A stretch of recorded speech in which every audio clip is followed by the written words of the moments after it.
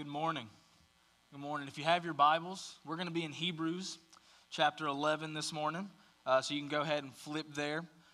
Just like Pastor Lee said, I'm Landon Davis. Some of you may remember me. I did spend quite a bit of time here while I was in college, and it is so good to be back here this morning worshiping with you guys.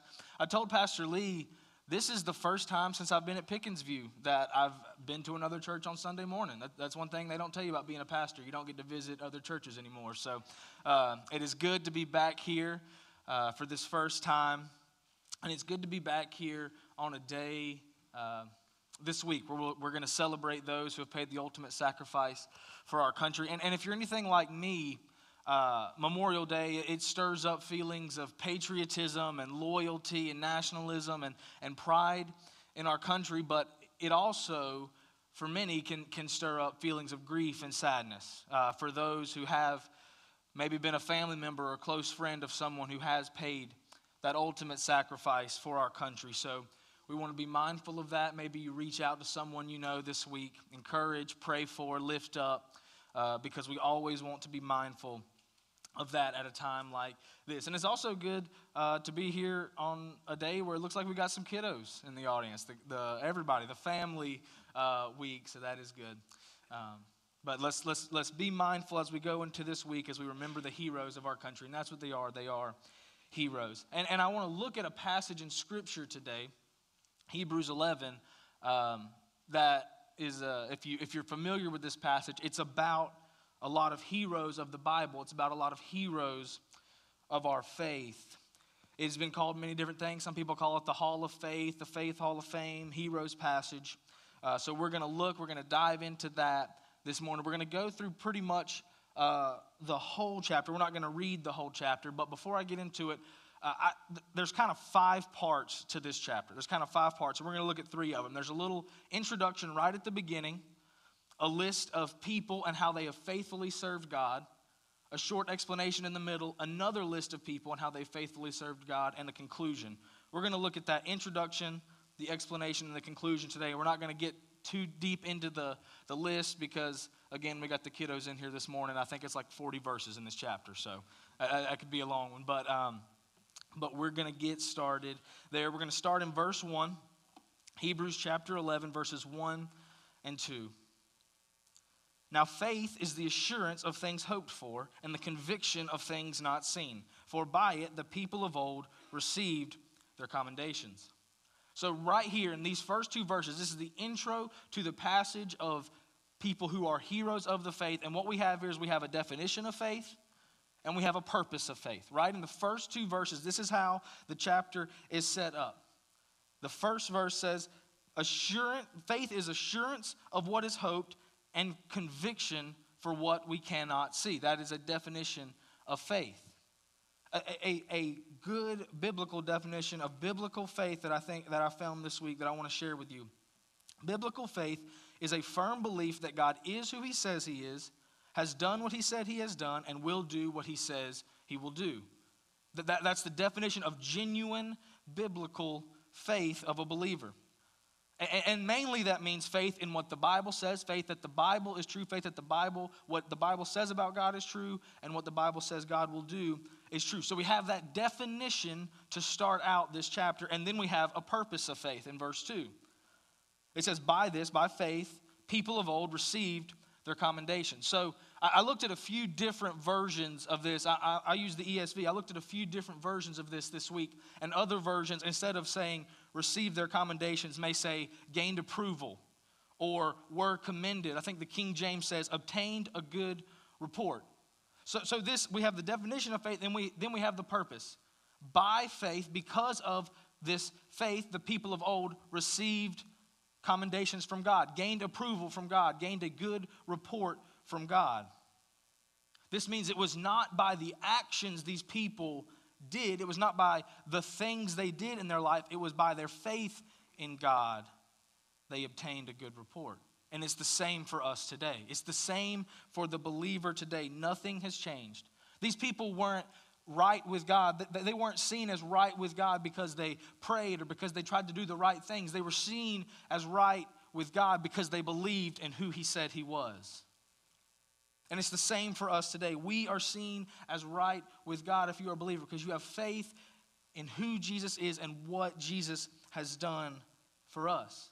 So nothing is. So this is how the chapter is set up. A definition of faith and the purpose of faith. And then it moves on from there. And it goes into this list. And again, I'm not going to get deep into this list, but just a couple of things the list mentions is it mentions Abel for giving a better offering than Cain, having faith in God to give a better offering and faith that God will supply what he needed. It speaks of Enoch, who was so faithful to God, he was just taken up to heaven, didn't even die, just taken up to heaven. He was so faithful to God. It speaks of Noah, who had faith in what the Lord said was going to happen and constructed the ark. It speaks of Abraham, who moved to a new land because God had told him, you're going to be the father of a great nation that's going to bless the whole earth. And he had faith in that. He had no reservations, and he moved because he believed it. It speaks of Sarah, who conceived a bore child even after she was too old. It lists these people, and again, it's not the actions that they did that are being praised in this chapter. It's the faith they had that was being praised in this chapter. All these people, it starts out and it says, by faith Abraham did this. By faith Sarah did this. By faith these people did this. It is the faith that is commended for these people. And then we get into the explanation. This is where I want to spend a little bit of time this morning. If you'll go down to Hebrews 11, chapter 13 through 16. And it says these words, these all died in faith, not having received the things promised, but having seen them and greeted them from afar. And having acknowledged that they were strangers and exiles on the earth, for people who speak thus make it. Right here, the first verse, it amazes me that these people lived and faithfully served God, and they didn't even know what he was going to do. That they only had a small portion of God's redemptive plan. They didn't even know what was going to happen. They knew a Messiah was coming, but they weren't completely sure of God's plan of redemption. It says, not having received the things promised, but having seen them and greeted them from afar. They knew a Messiah was coming. They didn't know what he was going to look like. They didn't know when he was going to come. They didn't know his name. They didn't know any of that. They just knew, hey, God is going to save the world in the future. See, we live in a time that Jesus has already come. We know the end of the story. We know what happens. We know how God moves throughout Scripture. They were living in a time where they didn't even see this. See, Jesus came and he fulfills the Old Testament. He fulfills the law. He fulfills the prophets. The Old Testament is incomplete without Jesus. So these people were looking at an incomplete picture of the world, of God's plan of redemption, and they still loved and faithfully served him. See, we can look now and we see that Jesus has come, he has suffered, he has humbled himself and died because of his love for us. How much more should we honor and want to love and serve God because we've seen that? The answer to that question is a lot, by the way. But that's just a side note. So the main part I want to look at is that these people who lived by faith knew they were strangers on earth, and their desire was for a heavenly country. They desired to be a part of a country that was not of this earth, but was a heavenly country, a heavenly group of people.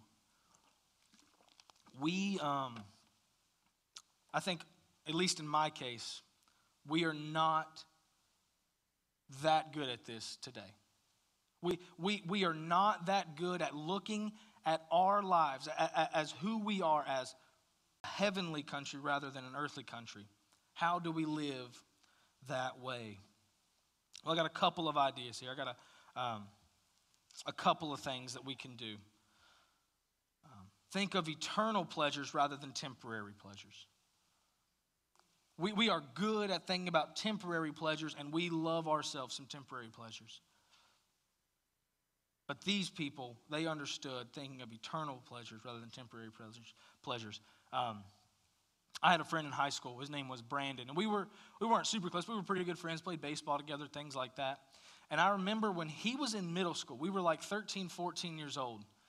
And I guess his parents they told him they would buy him a car when he turned 16.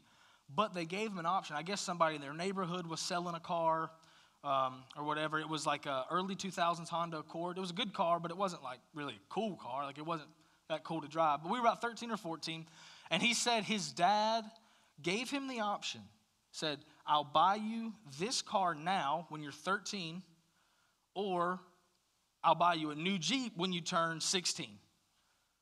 He's like, I'll buy you this car right now, or a new Jeep when you turn 16. And I remember where we were when he was telling us this. We were on a baseball field, and we were thinking, well, duh, you obviously take the new Jeep when you're 16. You can't even drive the car now. But he was like, nope, I want the car now. I'm taking it now. And he said, Dad, get me the car now. And I was like, dude, are you an idiot? You're 13 years old. You can't even drive a car now. And he was like, oh, I can drive it, in driveway and around my neighborhood. And I'm thinking, what in the world, dude? I mean, it was a good car, but you could have waited just a little bit longer and you would have gotten this new Jeep. He ended up getting the new Jeep anyway, but we didn't know that at the time. But yeah, I mean, he was so fixated on this temporary, I got to get it now. I got to have it now. He couldn't wait for the much better thing later. And we can fall into this trap our lives very easily. We get so focused on what is available to us here and now that we rarely think of eternity. Think about, this is a little bit of a scary thought, but really think about how short our life on earth is compared to all of eternity. I mean, we're human, we're finite, so we can't even really understand eternity, 100 or so years. And I remember I made a comment. I was like, I feel like, I don't know why this is, but I feel like the songs that are written today, we don't sing a lot about heaven. Like I remember I could think of a lot of hymns, and I remember going to my grandparents' church where they sang a lot of hymns growing up, and I remember thinking, man, they sing about heaven all the time. That they would sing about heaven, they would sing about Jesus coming back, they would sing about this all the time. And I remember saying, I was like, why do you think that is? Why do you think we don't sing about Jesus coming back anymore, really? Why do you think we don't sing about heaven a lot? And he said something that has really changed the way I think. He said, well, a lot of those people that wrote those songs, some of them were written, in the Depression, and some of them, they were really poor. They didn't have a lot, so they were clinging to the hope they had in heaven. That's where the thought of those songs came from, that they were excited for heaven. They didn't have a lot of pleasures in this earth, so they said, man, we can't wait till Jesus comes back. We can't wait till heaven. And I thought, man, have we gotten so comfortable here, we don't have to desire heaven? Have we gotten to this place where we're so fine with being here that we're pretty fine with the earthly stuff? We're pretty fine with the earthly country, the earthly people. And we don't even think about longing and desiring for a heavenly people, a heavenly country. I pray that this would not be the case in our lives. I pray that we would start to change our minds and be excited for this and see the joy that is coming for us. Like these people who are being commended in Hebrews 11. Jesus said on his Sermon on the Mount in Matthew 6, verse 19 through 21, do not lay up for yourselves treasures on earth where moth and rust destroy and where thieves break in and steal, but lay up for yourselves treasures in heaven where neither moth nor rust destroys and where thieves do not break in and steal. For where your treasure is, there your heart will be also. That last line, for where your treasure is, there your heart will be also. I feel like if our treasure is to be in a heavenly country, or if that is what we desire, if that is what we long for, if that is the longing of our heart, to be a part of a heavenly people worshiping God, then if that's where our heart is, that is where our treasure will be also, and that is where we will start to value things in our lives. Because we try really hard to lay up for ourselves treasures on earth. And the point of this is not to say we shouldn't enjoy our lives on earth. We should. Life is to be enjoyed. There's so many gifts that God has given us on this earth for us to enjoy here. And we should enjoy these things. But let us be people who understand that the point of life is to glorify God and to prepare for a heavenly country, which we will be a part of far longer than an earthly one.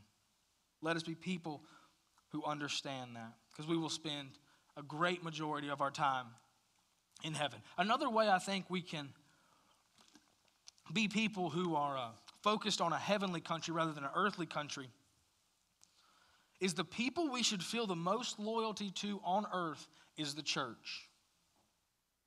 Other believers, other Christians are the people we should feel the most loyalty to on earth. Not a state, not even our country, not even the U.S., the church. Look, I love America. I do. I was born here, raised here. I've actually never left the country. I've been here every second of my life.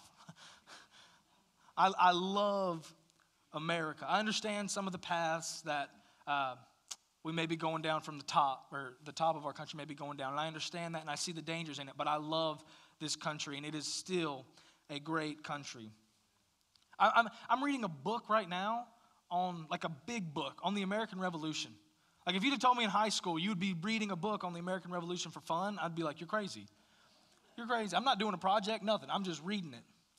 Something about like 2.5 million people declaring independence from the greatest superpower on earth at the time, that just gets me going. You know, there's just something about that gets me excited. But I love this country. Been here my whole life. And I'm a stranger here. Because I'm a follower of Jesus Christ, I am a stranger here. Though I do love it, and that's becoming a little more and more evident as we go along, I feel like, us being strangers here. But every member of the church in any country in the world, anywhere, they are also strangers. That is where our primary loyalty should be, because those are the people we will spend eternity with. And I can promise you this. Mark it down. Whatever today's date is, mark it down. I said it. The Church of Jesus Christ will be here a lot longer than America. A lot longer. I can prove it to you. You know how I know? When Christianity started 2,000 years ago, let's just take it from the day of Pentecost. There was 5,000 people who believed, 5,000 people who were baptized, 5,000 people who started following Jesus Christ. So at this time, there were probably, 5,200 to 5,500 Christians in the world? And they were in an area controlled by the greatest superpower on earth who hated them. And they wanted to get rid of them. They wanted to destroy them, tortured them, tore them apart from families, killed them, crucified them horrible ways. They wanted the Christians wiped out off the map. And they were the greatest superpower on earth. And guess what? They have fallen, and we're still here. They are gone. They're no longer in power, and the church is still here. I think of other countries in the world where our brothers and sisters live, other countries that are hostile towards Christians, far more hostile than our country is.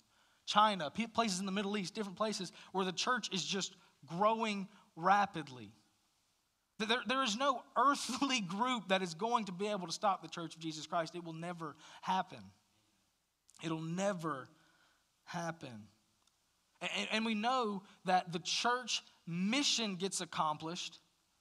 We know that because this started in Judea with just a few people, and we're in central South Carolina worshiping Jesus. The Great Commission talking about going forth into all nations, making disciples, yet we're here. We're thousands of miles away across the pond from where this thing started. So the mission of the church of Jesus Christ is going to prevail. And that is where our primary loyalty should be. Again, we love and support our country, but our loyalty should be to the church of God around the world. And look at the last line of this passage. I love this last line. It says, therefore, God is not ashamed to be called their God, for he has prepared for them a city. God is not ashamed of the people who have faith in who he is and have their eyes set on this heavenly country, not an earthly country. That's such a freeing idea that God is not ashamed of us. Anyone who has repented and put their faith in Jesus Christ, God's not ashamed. I mean, we can look at and think, man, remember doing this. I remember this garbage I did. I remember this stuff. He should be ashamed. And right here in this passage we hear, he's not. Not because we're so great, but because he is so great and he is so loving. God is not ashamed. I think of Moses and the burning bush, where God says, I am the God of Abraham, I am the God of Isaac, I am the God of Jacob. He was not ashamed to be their God. And any believer who has faith in Jesus Christ, he is not ashamed today to be our God. What a freeing idea that is. Isn't it good just to know that if you are a part of God's people and know that because of what Jesus Christ has done for us, God is not ashamed to be called our God. So those are some ways we can start to have the mindset that we're strangers here. Our primary place we will be for eternity is not here, it is in heaven. It is a beautiful thing. And after this, the author of Hebrews gives another list. He talks about Abraham and Isaac and Jacob and Joseph and Moses and I like the sound of that. That's some good stuff. I like the sound of that. This seems what the people of God should be doing, right?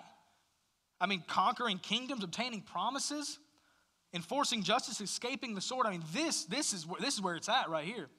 I want to be a part of a group that gets to do this. I want to be a part of these people, the people that get to conquer and have authority and power. Well, let's look at the next few verses.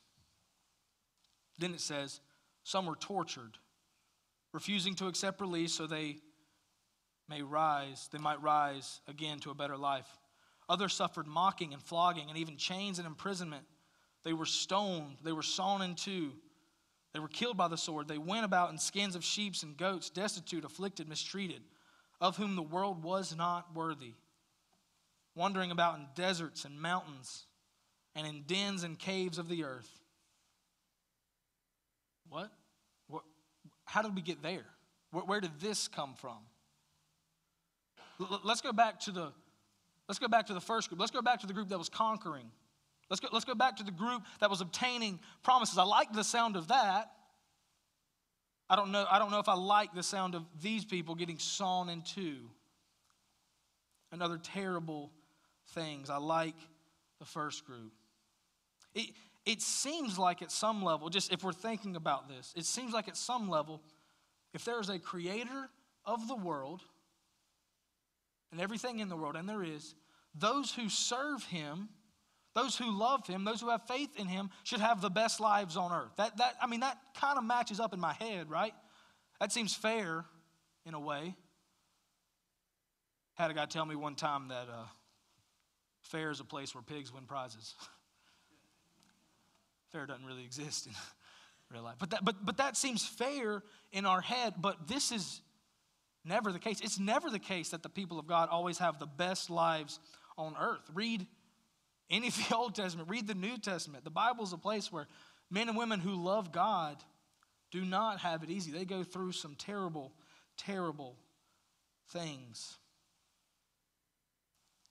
Some are in groups who conquer, and some are in groups who suffer. Always. Always. Look at verse 38. Verse 38 says this. Just a few words. It says, of whom the world was not worthy. When it lists these people, the people that conquered, and it says then there was the people that suffered, and it says the world wasn't worthy of them, any of them. Of whom the world was not worthy. There's a cabin at the camp I grew up at called Deep Woods Cabin. It was put in a few years ago. And what they did was anyone who donated money to the cabin or anyone who helped volunteer in building the cabin got to give a name of someone who either led them to Christ or was a great mentor, discipled them. So they got to give a name of that person. And what they did was they took those names and they put them up in one of the rooms all around. They listed the names of the people that were living for Jesus Christ and were serving him and had led people to him. And on that wall, this phrase is written from Hebrews 11. It lists the people and it says, of whom the world was not worthy. And if you were to go around and find every one of those people whose name is listed up there in Deep Woods Cabin, if you were to go around and find all of them would say, one, that God has been faithful to them because God is faithful to everyone. Every person has it better than what they deserve. God is always faithful. But some would say, man,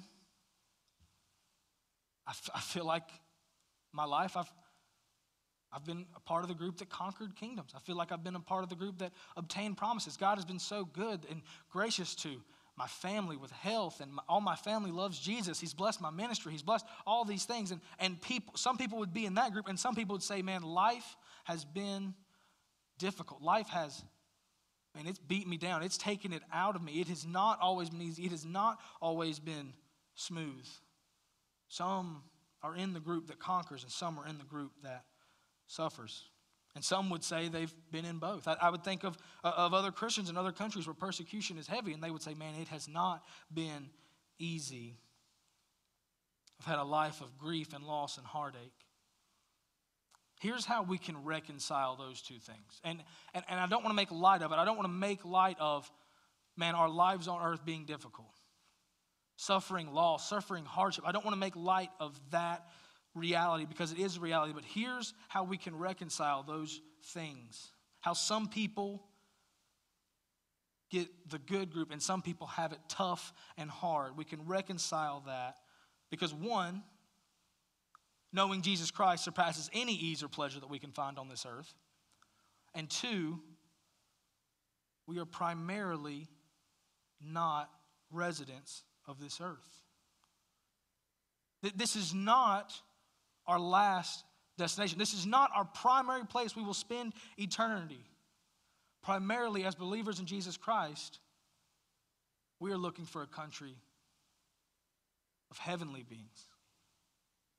Heaven is our primary residence. I'm not saying there aren't things that are painful and difficult, but they can't compare to the joy that is coming for us in heaven. Paul writes in Romans 8:18, "For I consider that the sufferings of the present time are not worthy comparing with the glory that is to be revealed to us."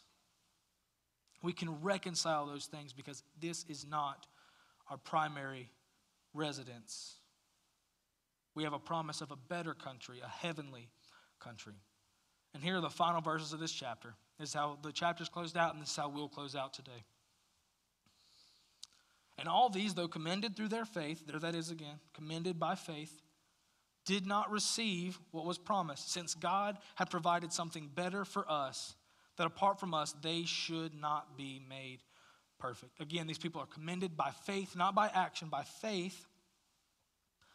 And again, they had not even received what God had promised. God has given us something much greater than they ever had. I used to think when I was younger, like, man, I wish I could have seen some of the stuff God did in the Old Testament. I wish I could have seen the seas parting. I wish I could have seen some of those other things. Man, that would have been incredible. That's the greatest stuff that has ever happened. And the author of Hebrews is saying, no, we got something much better. We have seen the King. We have seen the Messiah. We have seen Jesus. We have seen God who has come and who has served and who has died. The author of Hebrews knows we have seen something much better.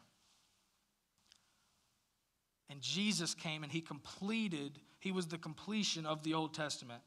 The last line of this says that apart from us, they should not be made perfect. They couldn't be made perfect because they didn't know the whole story. They were living faithfully. They were living as if they were heavenly beings. They were living in a way to honor God, but they still didn't know the rest of the story, and they couldn't be made perfect because they didn't know the rest of the story, and we do. We do. We have the complete story. We know the Lord has come. We know Jesus has come. And we know that one day when we are worshiping, when we are in heaven for eternity with those people before, it will be a perfect people. Because it will be a people that is serving God all through eternity and a people that knows the whole story of what he had planned for the world. So let us live our lives by faith in him and long for days where we spend eternity worshiping him with all the people of God from every generation, from every nation. Because that is what this is about. That is what eternity is about. So if you would bow your heads as we close this morning. God, we thank you. We thank you for who you are, and we praise your mighty name. God, it is always good to look back, to look to the heroes of our faith that came before us, to look at the heroes of the Bible and see how they long to worship and love and serve you, Lord. And I pray that that would be the cry of our hearts. I pray that we would live our lives knowing that we are not primarily for this world. We are strangers here. I pray that we live our lives carrying out your cause, carrying out your purpose, but knowing that ultimately we will be with you forever. And we thank you for that. We thank you that you have saved what is good for us so that we have seen, we have been around, and we have seen Jesus. Lord, I pray that as we leave this place today, I pray that as we go about our week, we will glorify your name and we will be a great witness for you in all the earth. In your holy name, I pray. Amen. Amen. Amen. I think we are dismissed. I don't really know how y'all dismiss, but I think you are good to do it.